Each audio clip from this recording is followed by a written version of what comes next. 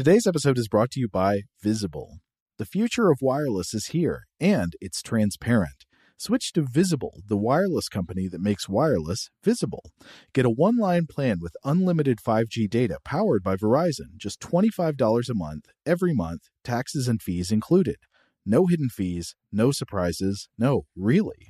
What are you waiting for? Get with the times and switch to Visible at Visible.com. Monthly rate on the Visible plan for data management practices and additional terms, visit Visible.com. Okay, picture this. It's Friday afternoon when a thought hits you. I can spend another weekend doing the same old whatever, or I can hop into my all-new Hyundai Santa Fe and hit the road. With available H-Track all-wheel drive and three-row seating, my whole family can head deep into the wild. Conquer the weekend in the all-new Hyundai Santa Fe. Visit HyundaiUSA.com or call 562-314-4603 for more details. Hyundai, there's joy in every journey. Today's episode is brought to you by Technically Speaking, an Intel podcast. When you think about the future, what kind of technology do you envision? Whatever the future holds, artificial intelligence will undoubtedly be at the heart of it all. Join Graham Class as he hosts Season 2 of Technically Speaking, an Intel podcast, and hear from the minds transforming healthcare, retail, entertainment, personal computing, and more with the help of AI. Tune in every other Tuesday and explore the latest technology that's changing our world today and creating a more accessible tomorrow. Listen to Technically Speaking, an Intel podcast on the iHeartRadio app, Apple Podcasts, or wherever you get your podcasts. What's up, this your boy Lil Duval, and check out my podcast, Conversations with Unc, on the Black Effect Podcast Network. Each and every Tuesday, Conversations with Unc podcast feature casual and in-depth talk about ebbs and flows of life and the pursuit of happiness. Unlike my work on stage, I tap into a more serious and sensitive side to give life advice and simply offer words of encouragement, yet remind folks to never forget to laugh. Every Tuesday, listen to Conversation with Unc, hosted by Lil Duval on the Black Effect Podcast Network, iHeartRadio app, or wherever you get your podcasts. Presented by AT&T. Connecting changes everything.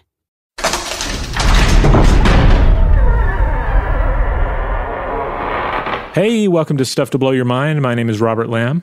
And I'm Joe McCormick, and it's Saturday, Vault episode time. This one originally aired on February 4th, 2021. It is Brain and Head Theft Part 2, picking up from Part 1, which ran last Saturday. So stick around and enjoy. Welcome to Stuff to Blow Your Mind, a production of iHeartRadio.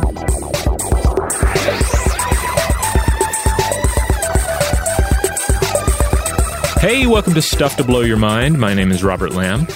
And I'm Joe McCormick, and we're back with Part 2 of our discussion of stolen heads and stolen brains.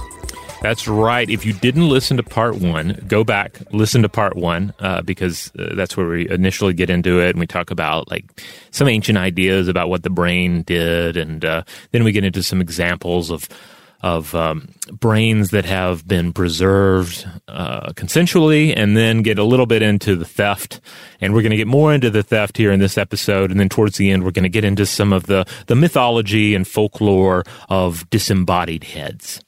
That's right. So at the end of the last episode, we were talking about the theft of the skull of the Austrian classical composer Franz Joseph Haydn, which was stolen by phrenologists who clung to the mistaken belief that Haydn's musical genius would somehow be inscribed in the bone of his cranium. But Haydn isn't the only figure like this. There are other figures in history with some kind of reputation for genius of one kind or another, who have had their heads or their brains stolen in the hope that these remnants would somehow explain to science what made them so smart. And of course, in the case of phrenology, this was an utterly hopeless endeavor, just because phrenology is total quack pseudoscience end to end. But this has also happened even in ages of more legitimate neuroscience, and still maybe doesn't tell us as much as the people who stole these brains hoped that it would. So I want to talk about another famous stolen head that is not even for any pretense of neuroscience or any other type of research. I want to talk about the head of Jeremy Bentham. So you might know Jeremy Bentham best for, I don't know, what do people know him best for these days? Maybe for the idea of the Panopticon, which he was a promoter of. That would be where our listeners might have heard his name on this show before. Yeah, Jeremy Bentham was a highly influential 18th and 19th century philosopher and social reformer from England. And he's usually thought of as one of the founders of liberalism and one of the modern founders of the utilitarian theory of ethics. So, in other words, right and wrong would be determined not by what the king says or what the Bible says, or not by any deontological duty, but by what course of action would provide the greatest happiness to the greatest number of people. And Bentham is kind of interesting because if you read through a collection of his opinions and arguments today, it is this strange mixture of things that for the time were extremely radical, progressive, and by our modern ethics admirable, but also things that are bizarrely horrifying. So, for example, he was in favor of total political equality for women and the decriminalization of homosexuality, but he also did not like the idea of privacy. He thought that was a bad concept. Mm-hmm. Yeah, and of course this is exemplified in the idea of the panopticon, in which prisoners have no privacy, or and do not know if the gaze of the lone observation tower, if they are looking at them in any given moment, Right. So he would dig where we are now in some respects, right? Right. Oh my God, Jeremy Bentham. I would love to know Jeremy Bentham's thoughts on the modern digital landscape. Yeah. But anyway, the relevant part of the Jeremy Bentham story today is that his head still exists today above ground in a grotesque, incompetently mummified form, and it keeps getting stolen. I was reading a piece about this that was a transcript of a 2017 CBC radio piece, which featured an interview with Subhadra Das, who's a curator of collections at University College London. The interviewer was named Carol Off. And this CBC piece includes some excellent biographical tidbits right at the top about Bentham's weird and interesting personality, apart from his politics and his public work. For example, it says that Bentham had a walking stick that he called Dapple. He had a teapot that he referred to as Dickie, and he had an elderly cat that was named the Reverend Sir John Langbourne. Oh, that's I don't know if that's a good cat name. That's a bit too human. I think it's funny when a dog has a very human name. I haven't made my mind up about cats yet. I guess I assume that's funny. I find that cats work best when they have food names, Oh, okay. Yeah. Like biscuit or mochi or pound cake or, really anything. Ravioli. I mean, you can go crazy with it, but generally speaking, so something kind of cute and foodsy works well with cats, I find. I'm glad that we've all learned that one day you plan to eat a cat. Well, I mean, it would really, if that were the case, and it's not, then the feeling would be mutual between me and the cat. So I think the cat would respect it. Oh yeah, if we were game small appreciating enough, game, is that what they say? Yeah, totally. If we were small enough, our cats would eat us. Yeah. But anyway, I thought that was a pretty good window into his personality, and so Bentham apparently had express wishes for what would be done to his remains in the event of his death, and they follow along some similar lines of sensibility. So Bentham died in 1832, and when that happened, he wanted his dead body to be preserved in a way that would allow him to be wheeled out and presented to friends at parties in case anybody missed seeing him. Rob, I want you to take what I just said and compare that to the picture of his preserved head above. Well, it certainly would be a conversation starter or stopper at any party. I mean, it's pretty impressive looking. It is identifiable as a head, even his head. It kind of looks, it has a very leathery consistency to it. The skin is kind of darkened and kind of looks like a Slim Jim with these reddish very patches. Slim Jim, yeah. There's hair on it, which I'm guessing is perhaps his original hair. Real hair, yep.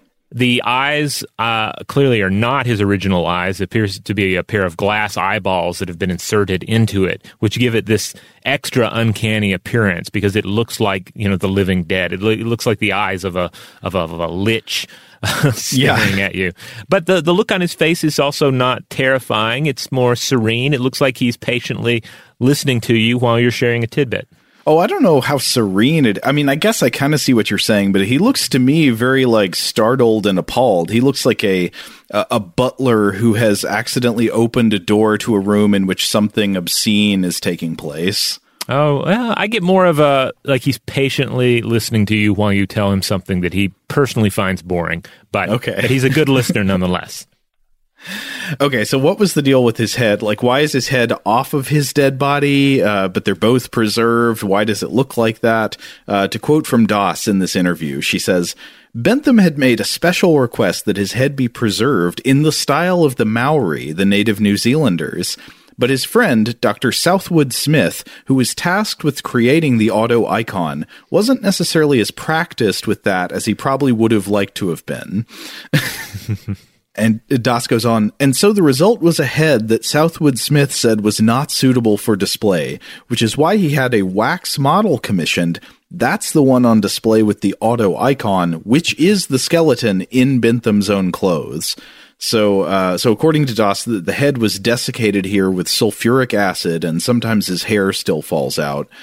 But the situation is that there are two separate necro icons of this utilitarian philosopher that are both made out of his real body. There's his body containing his bones and his clothes, topped with a fake wax head, and that's on display at University College London. And Rob, I've got an image for you to look at down below here.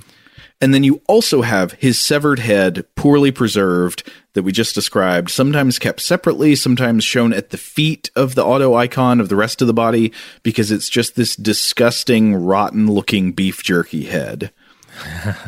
And then, of course, there's the horrible body with a wax head that has these gloves on it that look really just, this is awful. Yeah, the picture you shared that shows the wax-headed figure with an actual skeleton inside of it, seated, and then there at its feet, indeed, is the original head. And this looks fairly terrifying, but also symbolically potent. Maybe it's just because of some of the examples that I was looking at from, say, Hindu iconography that we'll get into later. Like I feel like this image is trying to tell me something about death. Yeah, it seems almost in the style of the cephalophore saint, like the saints, like Saint Denis in Paris, the saints who carry their own heads in their hands because of the legends where they were decapitated, but then just picked up their heads and walked around, did some miracles or something. Yeah, except he's like saying, it's like, look, there's my head down there. It's rotten, but I'm one. Look at this gorgeous wax head I'm boasting. So the story gets weirder because we got to get to the actual theft. This was all according to Bentham's wishes, though the mummification or preservation of the head got screwed up. Southwood Smith did not do a good job with that, or at least not to his own liking. And I don't know, the results don't look great. But then the theft comes in because apparently Jeremy Bentham's actual preserved head has been repeatedly stolen or kidnapped as a result of student pranks. Doss points out that sometime in the 1990s, Bentham's head was, quote, kidnapped by UCL's rival university, King's College in London. So I assume it was stolen by some kind of English version of Jim Majalewski from The Brain, a prank boy. And in fact, it seems the head was stolen multiple times in its history. I was reading a piece about this from Smith Journal that says, quote, once it was returned upon the making of a charitable donation. On another occasion, it was recovered from a luggage locker in Aberdeen. A man as clever as Bentham should have been able to foresee the inevitable consequences of spending eternity among students. Now, at some point, the head was recovered from what happened in the 90s, these mischievous students, and it was put back on display, at least at one point, for an exhibit called What Does It Mean to Be Human? Curating Heads at UCL. Okay. So this is a head that apparently keeps getting stolen. Don't know if it'll ever be stolen again. I think they are taking extreme measures to prevent that, but who knows what's going to happen. But we should still say that at least in Bentham's case, this is consensual preservation in a museum, despite a few encephaloclepties over the years. There are also lots of disturbing cases where someone's head or brain ends up in a museum against their own wishes, whether it's by the supposed forces of science and preservation or some other forces that are doing the stealing. It has happened plenty of times that heads, skulls, brains get taken from somebody's body, whether they wanted that or not, and end up in a museum. And this brings me to the next thing I wanted to talk about, to follow up on some of the phrenology discussion from the last episode, because I feel like I want to be a bit self-critical here because I have to note that I feel a baseline sympathy for the classic Indiana Jones line about the Cross of Coronado in The Last Crusade when he says it belongs in a museum. You know, I really enjoy museums, and I am instinctually drawn to the idea that it's good to have artifacts preserved in places like museums, places where, you know, artifacts from history should be the common heritage of all humankind to observe and learn from. And so it's good that you get to go see them in a museum, in a place where they will be preserved as well as possible across time. And this sounds good, but of course it can, in reality, be an extremely fraught concept. You know, just one of the million complications. We explore some of this in our invention episode on the first museum. Is the question of physical location. Like, I think it is actually good that artifacts from ancient history or even more recent history could in some way be the common heritage of all humankind to learn from, but they've got to physically be somewhere, and it turns out that is often in, like, wealthy European nations or in the United States. So, like, not everybody actually has the same access to these artifacts. You know, you've got to physically go to London or to Washington or something to see them. Yeah, you have this severe imbalance where, say, school children in the United States can go to their local museum in a major city and see artifacts of ancient Egypt, but those same artifacts are not on display at the local museum for actual Egyptian children to see. Yeah. They would have to look at a reproduction or a picture in a book or on the internet. Right. And of course, another big problem here is just the question of, like, how do you source these artifacts when you're bringing them into museum collections?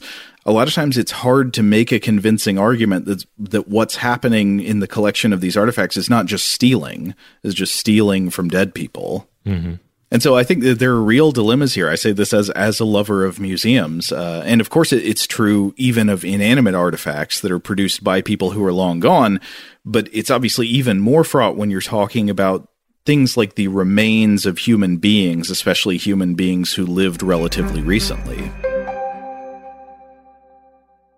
Shout out to Astepro for sponsoring this episode and providing us with free samples. Rob, as the local host with allergies here, they sent you some of their nasal spray to treat your allergies. What was your experience like? Yeah, that's right. I always wrestle with the pollen a bit when it rolls in during the spring, so they sent me the little nasal spray. I tried out the product, and yeah, it sure did help me get on top of my symptoms for the day.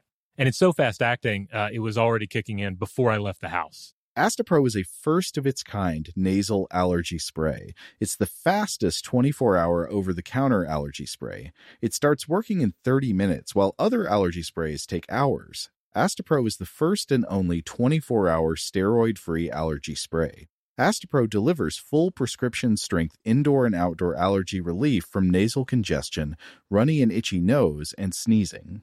Get fast-acting nasal allergy symptom relief with Astepro. Go to asteproallergy.com for a discount so you can get Astepro and go today. ASTEPRO allergy.com. Astepro and go. Use as directed for relief of nasal congestion, runny nose, sneezing, and itchy nose due to allergies. Today's episode is brought to you by eBay. eBay Motors is here for the ride. Remember when you first saw the potential? And then, through some elbow grease, fresh installs, and a whole lot of love, you transformed 100,000 miles and a body full of rust into a drive that's all your own. Look to your left. Look to your right. It's official. No one's got a ride like this.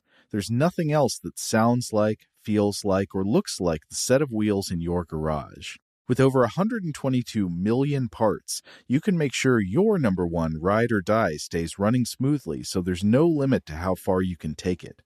Brake kits, turbochargers, engines, exhaust kits, roof racks, LED headlights, bumpers, whatever your baby needs, eBay Motors has it. And with eBay Guaranteed Fit, it's guaranteed to fit your ride the first time, every time, or your money back.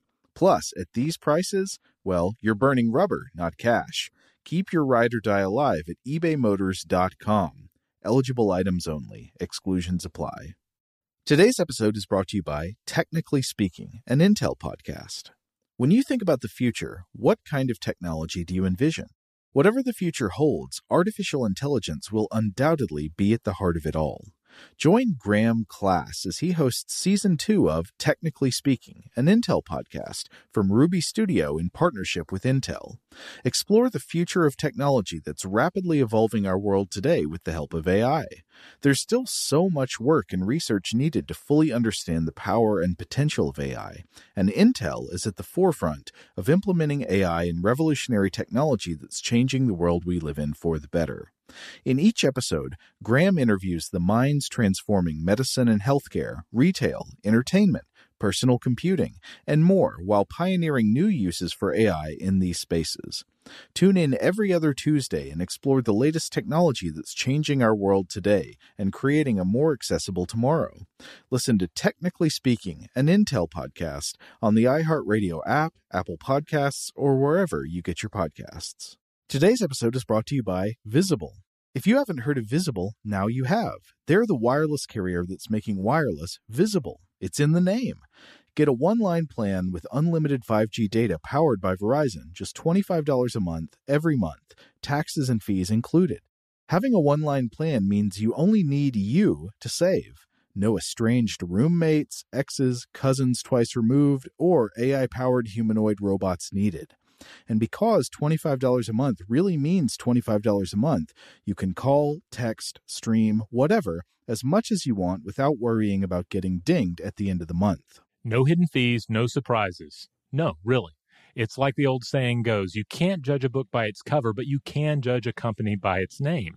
So spread the word. Tell all your friends there's a wireless company out there with transparency in their name, and they're called Visible. Start saving on wireless today at Visible.com. Monthly rate on the Visible plan for data management practices and additional terms, visit Visible.com.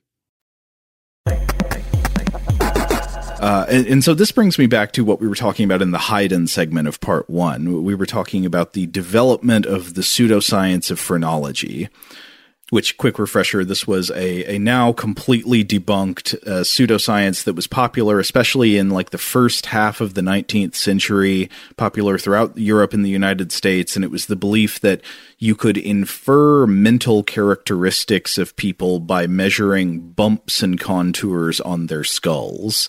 And this was one of the motivations for the stealing of the Franz Joseph Haydn's skull. Now, there are some strains of phrenology that a person could see as extremely wrong and pseudoscientific, but not super harmful, or at least not more harmful than a belief in like palm reading or something. You know, I'm just feeling around on your head and doing a little personality test for you. Right. It's not accurate.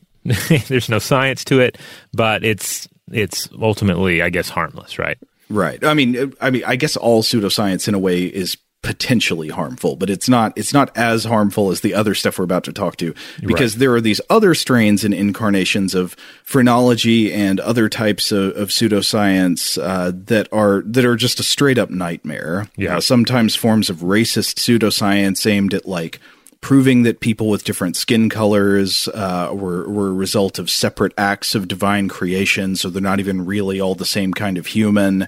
Also weird ideas of crackpot cranial criminology. I didn't mean to be so alliterative there. But in the 19th century especially, it was very common for proponents of phrenology and other types of craniometry. So craniometry would be any kind of a belief system based on the measurements of the skull, not necessarily like bumps like phrenology, but there were other people who just tried to collect a bunch of skulls and measure them and draw inferences. So there were these things going on, and they would cause people to gather these huge collections of human skulls, supposedly to form the raw materials for their research. But I was reading about this in that same book I mentioned in the previous episode, the one by Francis Larson called Severed, which this whole chapter is really horrifying and fascinating.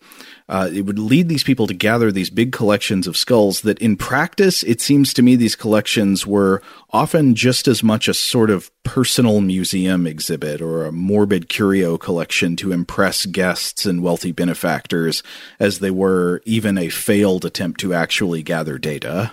And unfortunately, it seems like most of these skulls collected for supposed craniometric research in the 1800s were not donated consensually. You can probably imagine where a lot of them came from. A lot of them were stolen from graveyards and battlefields. Some came from prisons and morgues, hospitals, workhouses, burial grounds, without the consultation of the owner or their family, and often without even knowing who the person had actually been.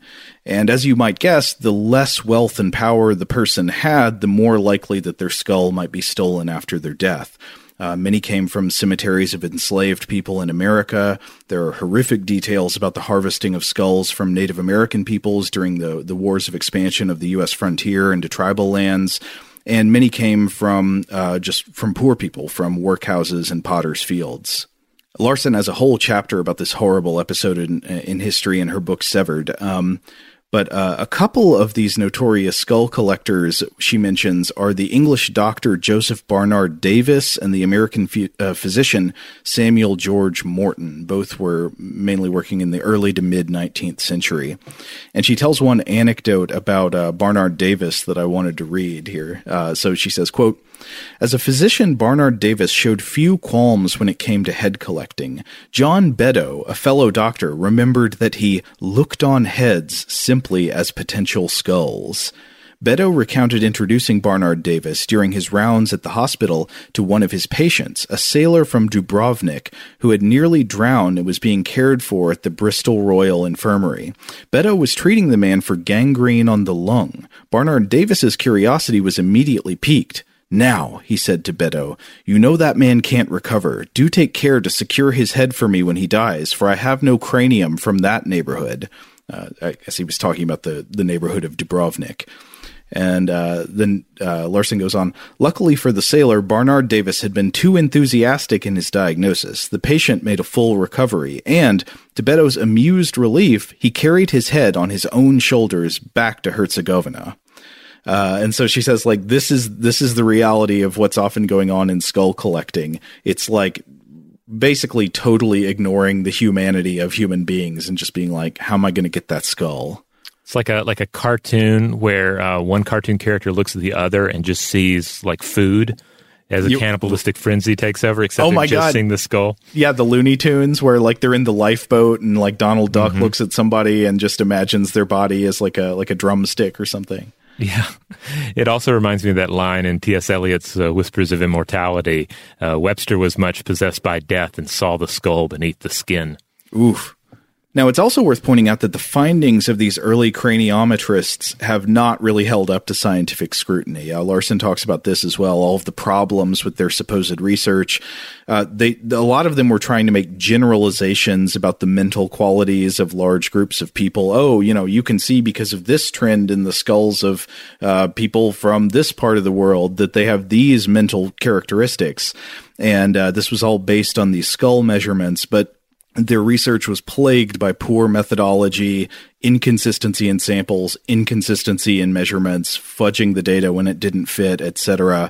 Larson has a whole discussion on this. It seems like, once again, we're dealing with something that ultimately just amounted to bunk. Though I wanted also to discuss a couple of points that she makes, which I thought were very useful in interpreting what was going on here historically. One interesting issue was, if people are looking into, these various questions, trying to understand the human mind, trying to understand culture, trying to understand mental processes, why the particular emphasis on skulls? Like, why the phrenology and craniometry craze as a very bone-focused thing to begin with? Well, she talks about how the physical characteristics of skulls just happen to lend themselves quite well to the practical applications and interests of the people who were in these fields. So she writes, quote, "One Victorian physician, James Aitken Miggs, noted that skulls are easily prepared and preserved, may be conveniently handled and surveyed, considered in various points of view, and compared to each other. Skulls are favorable specimens because they are small, hard, and robust. They are more compact than whole skeletons, which means that they can be relatively easily transported, and they're more durable than the messy tissues they contain, surviving for centuries on a museum shelf.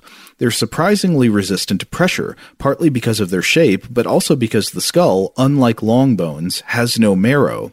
And skulls were thought to be the most characteristic part of the human body because there were so many ways in which one could be different from another, full of nooks and crannies and holes and lumps. They were a statistician's dream.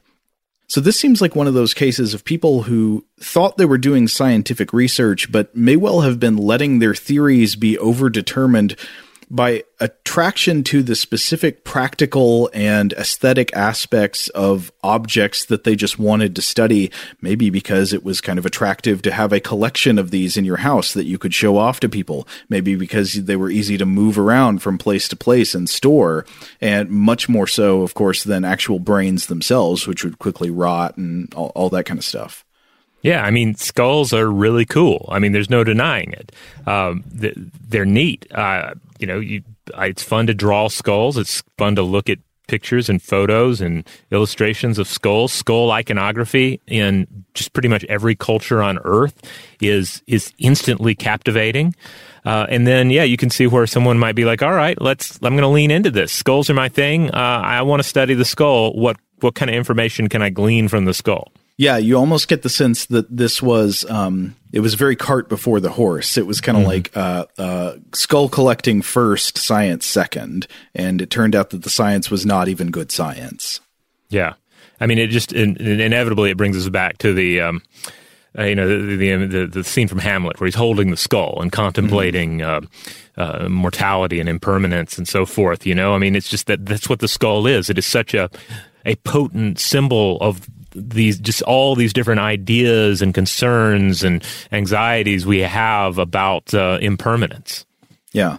Now, when it comes to brains specifically, I also want to talk about one tragic case in history of brains being preserved for supposed scientific uses or by museums without the consent of the person. And and of course, this is something to consider in contrast to something like Bentham or like, where somebody intentionally grants their head to a museum or something. This is the story of a man known to history as Ishi. Now, as told by Larson, Ishi was a Native American man who was captured while foraging near a slaughterhouse in Northern California in the year 1911. He was about 50 years old. He did not speak English, and he apparently at least had no living friends or relatives. And so he was taken to anthropologists at the University of California, Berkeley, who identified him as a member of the Yahi people, many of whom had been victims of genocide by the white settlers in Northern California.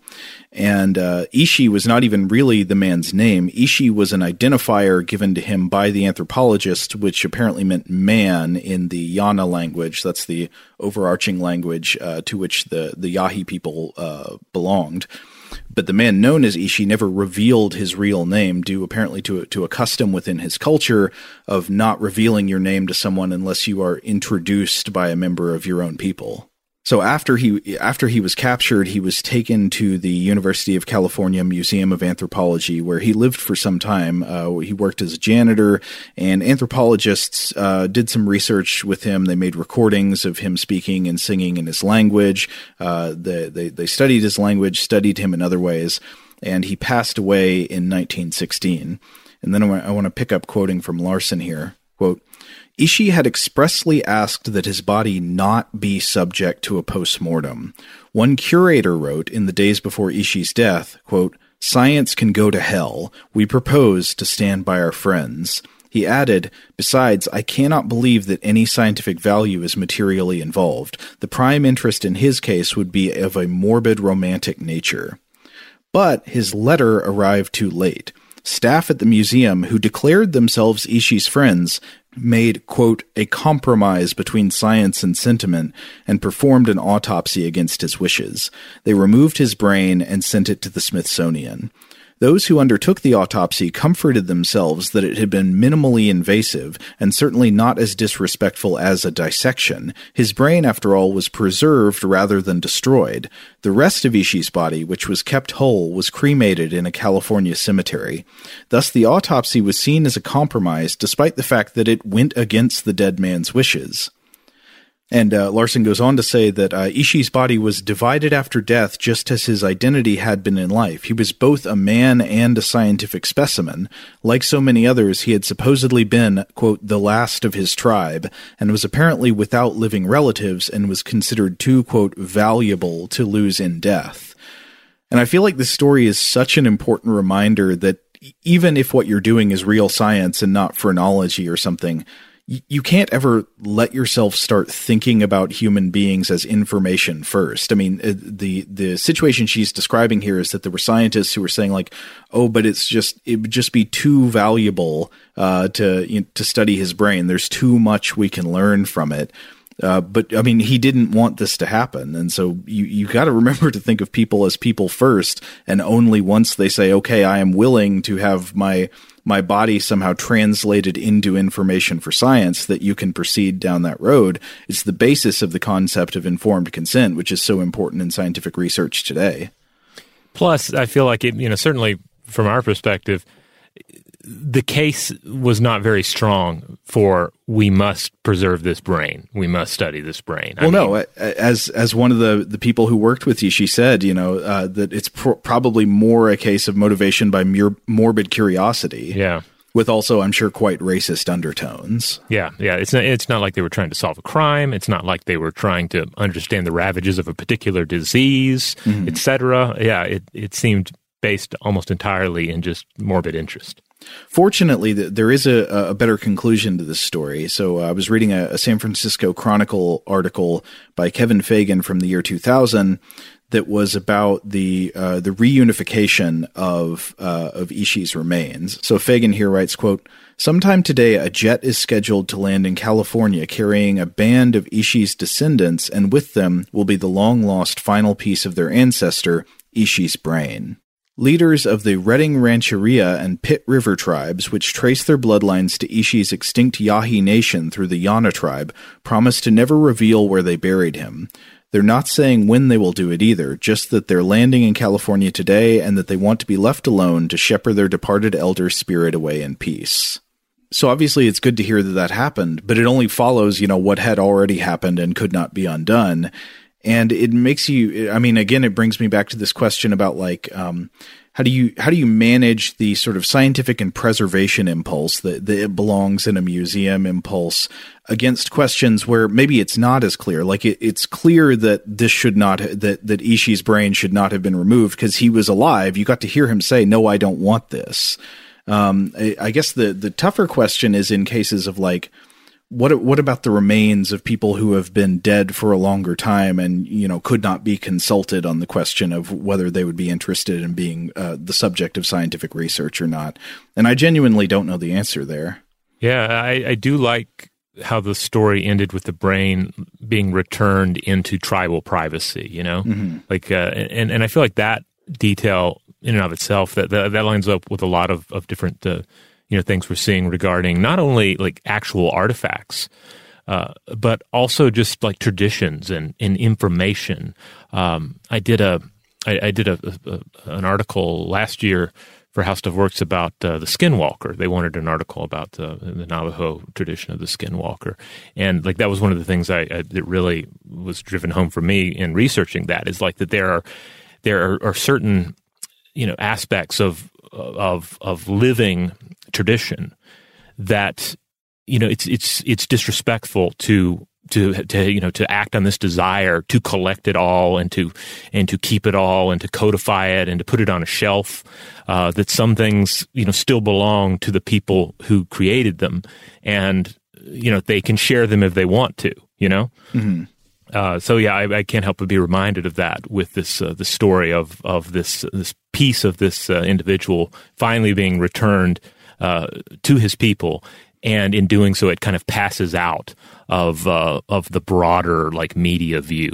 Right, that you're not going to be like taking TV cameras to his gravesite or that kind of thing. Yeah, because that would just be a continuation of the same sort of energy that he seemed very outspoken against. Today's episode is brought to you by eBay. eBay Motors is here for the ride. Remember when you first saw the potential?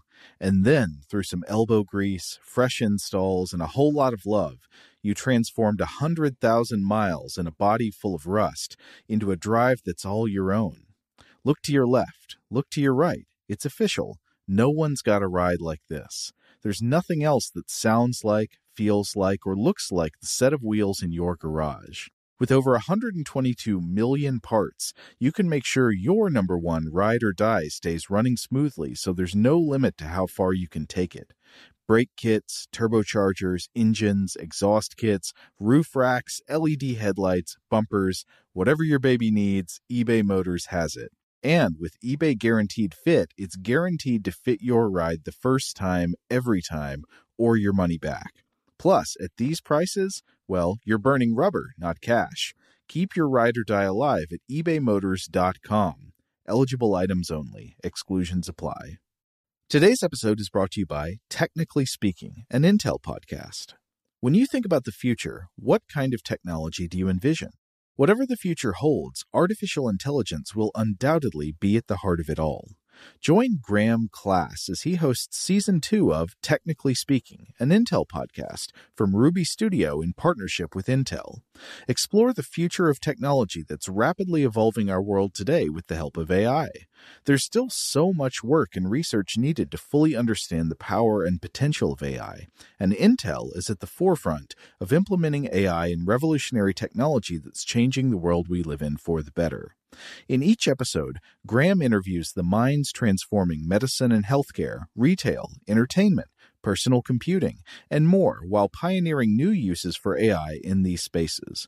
Tune in every other Tuesday and explore the latest technology that's changing our world today and creating a more accessible tomorrow. Listen to Technically Speaking, an Intel podcast on the iHeartRadio app, Apple Podcasts, or wherever you get your podcasts. Today's episode is brought to you by Visible. If you haven't heard of Visible, now you have. They're the wireless carrier that's making wireless visible. It's in the name. Get a one-line plan with unlimited 5G data powered by Verizon, just $25 a month, every month, taxes and fees included. Having a one-line plan means you only need you to save. No estranged roommates, exes, cousins twice removed, or AI-powered humanoid robots needed. And because $25 a month really means $25 a month, you can call, text, stream, whatever, as much as you want without worrying about getting dinged at the end of the month. No hidden fees, no surprises. No, really. It's like the old saying goes, you can't judge a book by its cover, but you can judge a company by its name. So spread the word. Tell all your friends there's a wireless company out there with transparency in their name, and they're called Visible. Start saving on wireless today at Visible.com. Monthly rate on the Visible plan for data management practices and additional terms, visit Visible.com. Okay, picture this. It's Friday afternoon when a thought hits you. I can waste another weekend doing the same old whatever, or I can conquer it. I can hop into my all-new Hyundai Santa Fe and hit the road. Any road. The steeper, the better. Because my all-new Santa Fe is available with H-Track all-wheel drive, so I can hit the trail without a worry in the world. Heck, with 3 rows and best-in-class rear cargo space, I can pack the whole family in with all our gear. We've got available dual wireless charging for our phones, so we'll never lose touch with civilization, and we won't lose touch with the primordial power of Mother Earth. So which is it? Waste the weekend or do something a little more epic? And conquer it in the all-new Hyundai Santa Fe. Visit HyundaiUSA.com or call 562-314-4603 for more details. Hyundai, there's joy in every journey. Well, now that we've talked a good bit about the foibles and horrors of relatively recent skull, head, and brain theft, what do you say we go back into some more deeper history and mythology? Yeah, because again, the skull, the head, these are certainly long-standing icons. They've been focal points for myth-making and dreaming and anxiety, throughout all of human existence. And it's only relatively recent that we've been able to focus more on the brain as an icon, Mm-hmm. Like if you ever encounter a ghost movie that has like a brain-based ghost, it's a little off-putting, right? Because it doesn't seem like the ghost should be associated with the brain. The brain seems more of a science fiction quality as opposed to something that is more supernatural in nature. Mm-hmm. I guess to begin with, we should point out that folks have been taking heads for longer than they have had any understanding of the brains rattling around inside them. And we don't even have to get into all the gory details because you know the sort of things we're talking about. You know, heads hewn off in battles, heads mounted on poles and pikes, lobbed with a catapult, skulls lined up on shelves in catacombs, that sort of thing. And we're also never, in some cases, we're not 100% sure, you know, when we're dealing with something where it's, okay, is this head a trophy? Is this some sort of like sacred funerary tradition or something in between? A lot of times we have to sort of piece together what it actually meant. So one example I was looking at from the ancient world, and this is not so much myth here. This is actual archaeological evidence. Mm-hmm. I was reading ritual use of trophy heads in ancient Nazca society, and this was by Donald A. Prue, published in Ritual Sacrifice in Ancient Peru in 2001. So the taking of heads for ritual use has a long history in the Central Andes from the pre-ceramic period prior to about 1800 BCE and continuing through Inca times. And with the Nazca, the craftspeople, responsible for the Nazca lines, these were created between 500 BC and 500 CE. With the Nazca, they also engaged in the taking of heads. And we see it represented in their rich textile art, depicting warriors, shamans, mythical beings in some cases, with human heads often on their cloaks or in their hands. And according to Prue, over 100 examples remain of the Nazca mummified heads, which were first removed from the body, apparently, with an obsidian knife. And then a hole would have been punched through the base of the skull using a club or some sort of a tool. And then the brain and the eyes were removed through that opening. But then another hole, a smaller hole, was punched or drilled through the forehead. And this was apparently in order to allow a carrying rope to be secured. The lips were pinned with thorns and cloth was stuffed into the skull. And so you have a preserved skull at this point. So you said these were believed to be for ritual use. Was the thought that they would be like displayed somewhere or that they would be like carried in a ceremony? This is where it all gets really interesting. And this is where a lot of authors and a lot of scientists have really chimed in with different views. But it's easy to look at something like this and think of it just as trophy taking, right? Like just the trophy taking of a warlike people. And indeed, war was an important part of their culture. But the reality seems to have been ultimately far more complicated. Substitute head jars were found to be buried with the bodies. And the actual heads were not merely symbols of victory, but they were used in shamanic rituals, perhaps entailing hallucinogenics as a means of communing with the spirit realm and, according to Prue, quote, propagating and controlling the forces of nature, especially so far as natural resources are concerned. Now, apparently some have argued that these were not trophy heads, but the heads of honored ancestors, but Prue disputes this. He defines them instead as, quote, trophies of warfare collected for ritual purposes. So that's interesting because it seems to, I think to a lot of modern minds, it sounds like a mashup of two different ideas. Like you're taking the head of your enemy off of their dead body, but you're probably doing that as like a trophy or a sign of disrespect. You know, we often think of that. I think of the Key and Peele skit where one barbarian beheads another, and then goes through all these various sort of comedic acts with the head to see how the rest of the tribe responds. I know that skit. What does he do? He like puts little shoes under it and makes it walk. Yeah, and that's a big hit, but he also like does things like pretend to give birth to the head, and like that just people, doesn't. They don't like it. Yeah. So it's a funny skit. Yeah. But it's the kind of thing where, like, when we think about head taking, we think of stuff like that. We think of like something barbaric and trophy oriented. But in this case, it seems like it wasn't that, or it wasn't purely that. It was also this idea of, well, you need this head. This head is necessary for various religious purposes, a way of a means of communing with the spirit realm. Now, as for the brain, it seems like the brain was discarded. That would have been part of like that first act of punching through the back of the skull to remove the eyes and the brain. Probably going back to the reality we talked about before, where the brain rots rather quickly, and that's going to be one of the first things you're going to want to remove. Now, this also reminds me of the mummified heads of the Kokum dynasty of the Maya, which were kept and preserved because they were said to contain the voices of their ancestors. Again, a means of communicating with spirits and or the dead. This is interesting to compare, to remember what we talked about in the first episode about the plastered heads of Çatalhöyük in southern Turkey, which, from this Stone Age settlement. There were often heads of ancestors that were kept in some kind of preserved form, apparently within the home. Yeah. And during the mid-first millennium BCE, there were various accounts of the use of human heads in acts of communion, necromancy, divination across the Mediterranean. We see it mentioned in the accounts of Herodotus and Aristotle. Cleomenes of the first of Sparta is said to have consulted with the head of his friend Archontides on all major decisions, a head which he kept preserved in honey. Whoa, in honey? Yeah. That's good.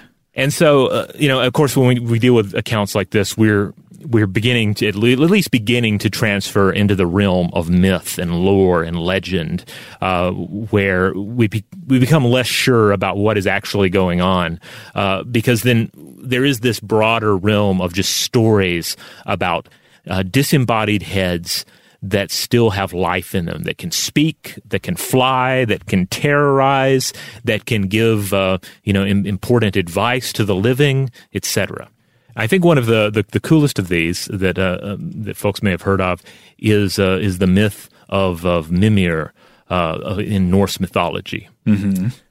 So this Mimir was one of the Jotuns in Norse mythology, one of the frost giants, and he was the guardian of the well of inspiration and wisdom at the roots of the world tree. And Odin would come to drink from the well, and Mimir would make him leave an eye in payment. And then Mimir was held hostage in battle by the Vanir during the Asur-Vanir War, and they beheaded him. But Odin, since he liked the guy, retrieved his head and kept it alive with magic herbs so that the head could continue to give counsel to the king of the gods.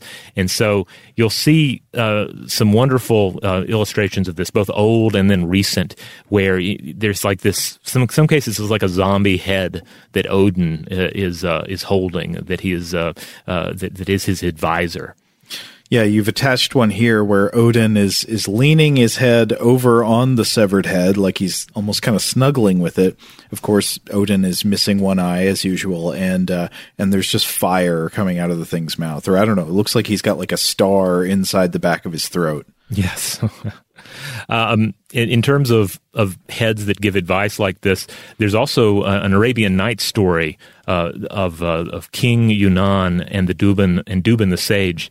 And the sage in question, at least in some variations of this tale, continues to speak after it has been removed from its body. Now, I'm going to get into some other examples here, of disembodied heads, of decapitation in mythology that are pretty interesting. One that I found really fascinating is the self-decapitating nude goddess of Hinduism that is known as Chinnamasta, and that just means she whose head is severed. And she's typically depicted red-fleshed and holding a scimitar in one hand and her own head in the other, as blood fountains from the stump of her neck, which in some cases is then consumed by her thirsty skeletal attendants. And then she is usually depicted standing on top of a copulating human couple. So it's an instantly captivating image. She's one of the 10 goddesses of the esoteric tradition of Tantra, and she's a slayer of demons. So she's a highly symbolic deity. There's the sense of the transcendence of the body, free of the mind. The mind has literally been removed from the physical form. She's a symbol of sacrifice and ferocity. Yeah, this imagery is amazing. Yeah, it probably goes without saying, but this in particular, though this goes for a lot of Hindu iconography, this is an image that's caught the interest of various Westerners, so you'll sometimes see it depicted by Western artists or adopted by death metal bands, etc. Right. Man, the death metal bands, they just snatch up everything cool. Yeah. If it's it hits a certain vibe for them, they'll take it. So there are at least a couple of speaking heads associated with tellings and retellings of the Mahabharata, the Hindu epic. Heads placed on poles after being sacrificed or having their bodies sacrificed in order to watch the battle. And I was reading a little bit about this from author and mythologist Devdutt Pananik, who has a whole page about these tales at his mythology website, devdutt.com. That's devdutt.com. He writes that these tales are often about perspective. Quote, "The talking head is thus a symbol for a less confined, more global perspective on things. All of us see the world from our individual point of view, limited by our prejudices, our expectations, and our experiences. The talking head sees it from an alternative angle, and when he voices his opinions, we see the world quite differently. When he speaks, we realize the Pandavas and the Kauravas are tiny elements of God's greater canvas. The Mahabharata is not just about one kingdom, it is about cosmic order." Now, that's not to say there aren't just monster heads, too, in Hindu iconography. There's a really cool example named Kurtamukha, or the head of glory, as it's often referred to. And this is a monstrous flying head in Hindu mythology that seems to be similar in many ways to the Gorgonian head of the Greek tradition that we discussed in our Medusa episodes.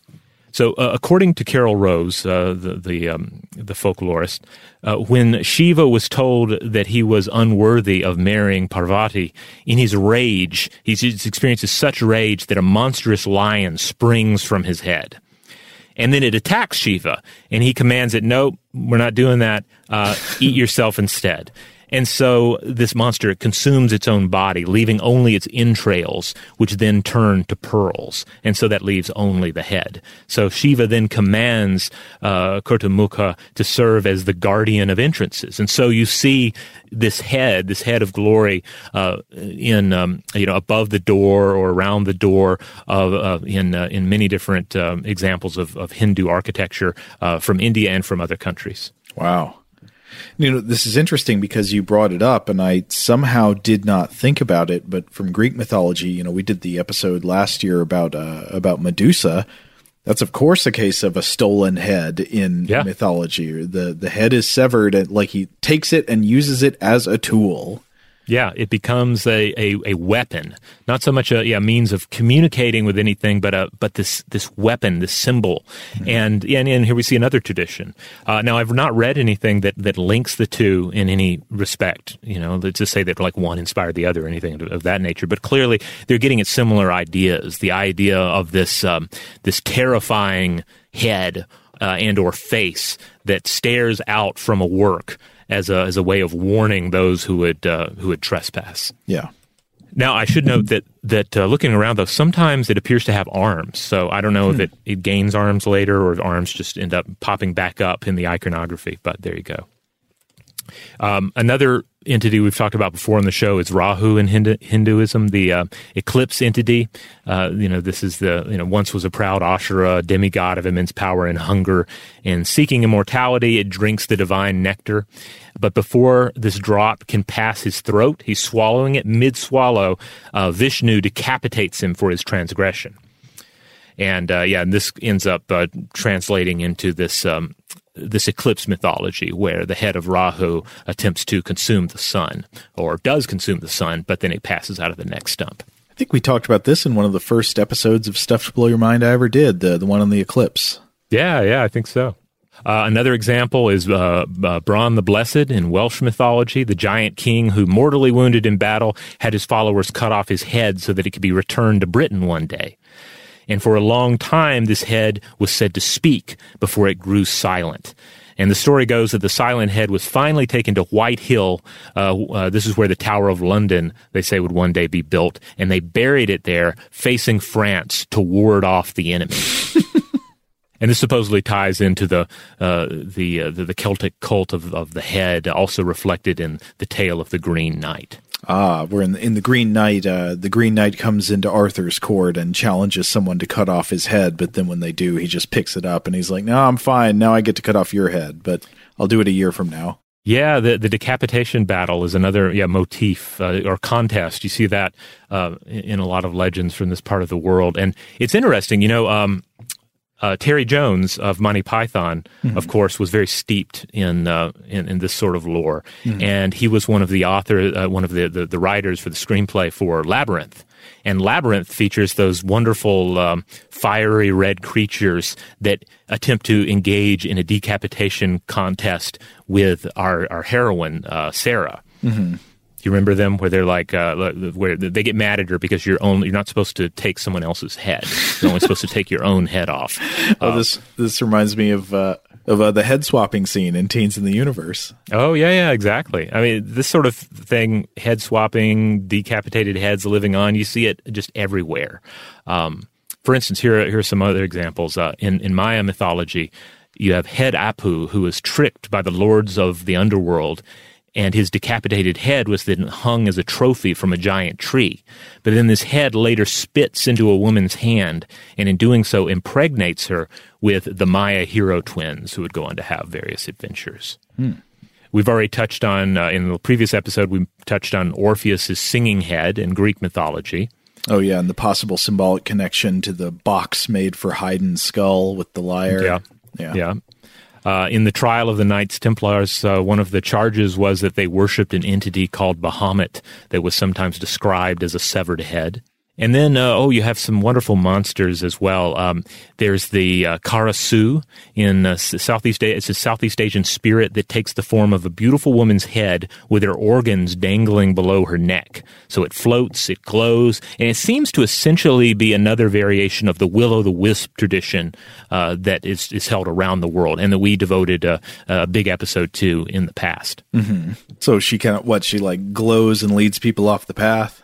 I believe so, yes. And there's actually a 1981 Indonesian horror movie titled Mystics in Bali that looks pretty interesting because it features a Karasu. I included a screenshot here for you, Joe, and a movie trailer for you to check out later. Oh, yeah, I gotta see that. That looks great. Now, the Malay version of this is the Pontianak, which functions like a vampire, only it preys exclusively on babies and infants.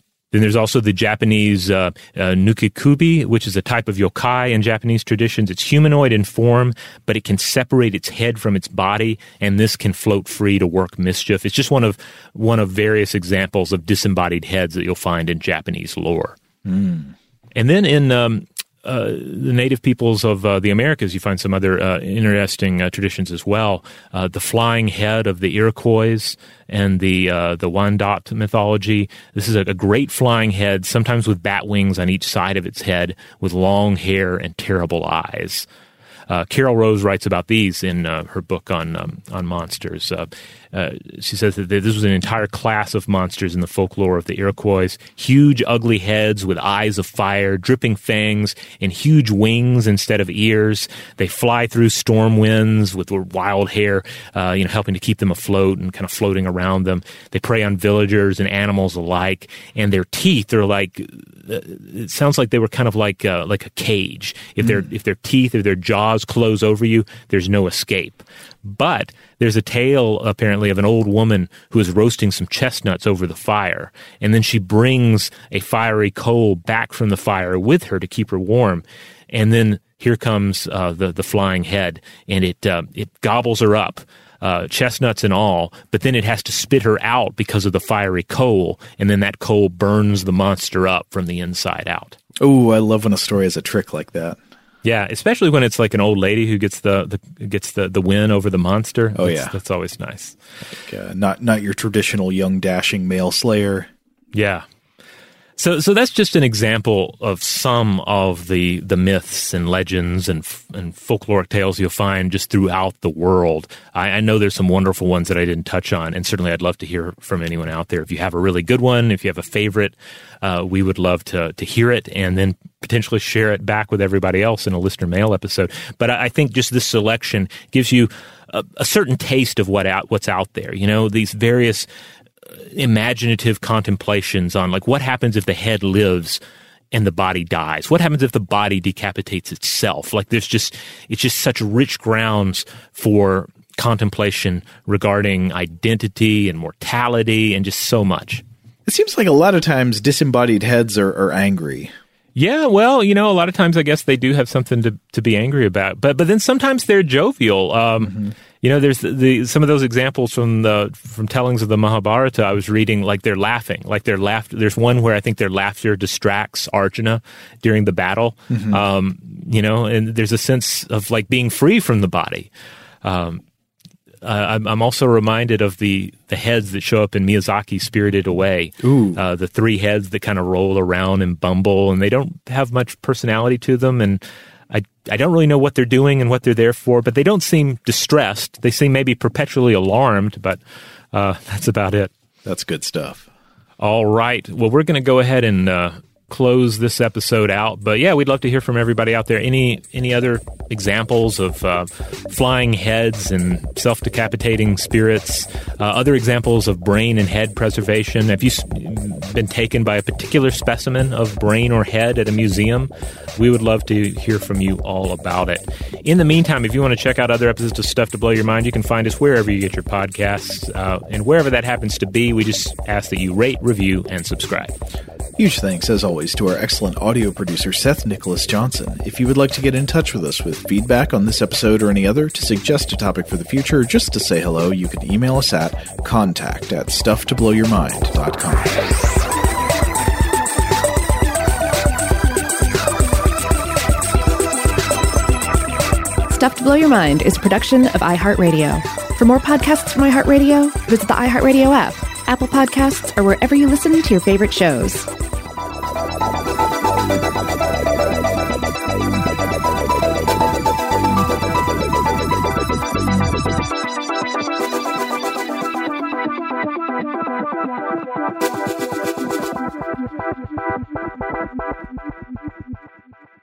Today's episode is brought to you by Visible. The future of wireless is here, and it's transparent. Switch to Visible, the wireless company that makes wireless visible. Get a one-line plan with unlimited 5G data powered by Verizon, just $25 a month, every month, taxes and fees included. No hidden fees, no surprises, no, really. What are you waiting for? Get with the times and switch to Visible at Visible.com. Monthly rate on the Visible plan. For data management practices and additional terms, visit Visible.com. This is Malcolm Gladwell from Revisionist History. eBay Motors is here for the ride. With some elbow grease, fresh installs, and a whole lot of love, you transformed 100,000 miles and a body full of rust into a drive that's all your own. Brake kits, LED headlights, whatever you need, eBay Motors has it. And with eBay Guaranteed Fit, it's guaranteed to fit your ride the first time, every time, or your money back. Plus, at these prices, you're burning rubber, not cash. Keep your ride or die alive at ebaymotors.com. Eligible items only. Exclusions apply. The wait is almost over. Get ready for the 2024 NFL season as the full schedule is announced. Bring it on. Every rivalry, every rematch, every rookie debut, every game revealed. The 2024 NFL schedule release, presented by Verizon, coming in May. Live on NFL Network, ESPN2, and streaming on NFL Plus. Terms and conditions apply to NFL Plus. Visit NFL.com/schedule release to learn more. Are you looking for the perfect move-in ready home this spring season? Now's the time to buy at Fisher Homes. For a limited time only, enjoy below-market interest rates starting at 5.375% APR, 6.139% APR. With these exclusive lower rates, you can save hundreds on a move-in ready home and start enjoying the benefits of home ownership even faster. Schedule your personal tour with one of our new home specialists at FisherHomes.com and make this spring the season you find your perfect home sweet home. Financing provided by Victory Mortgage, LLC, NMLS 461249, Equal Housing Lender.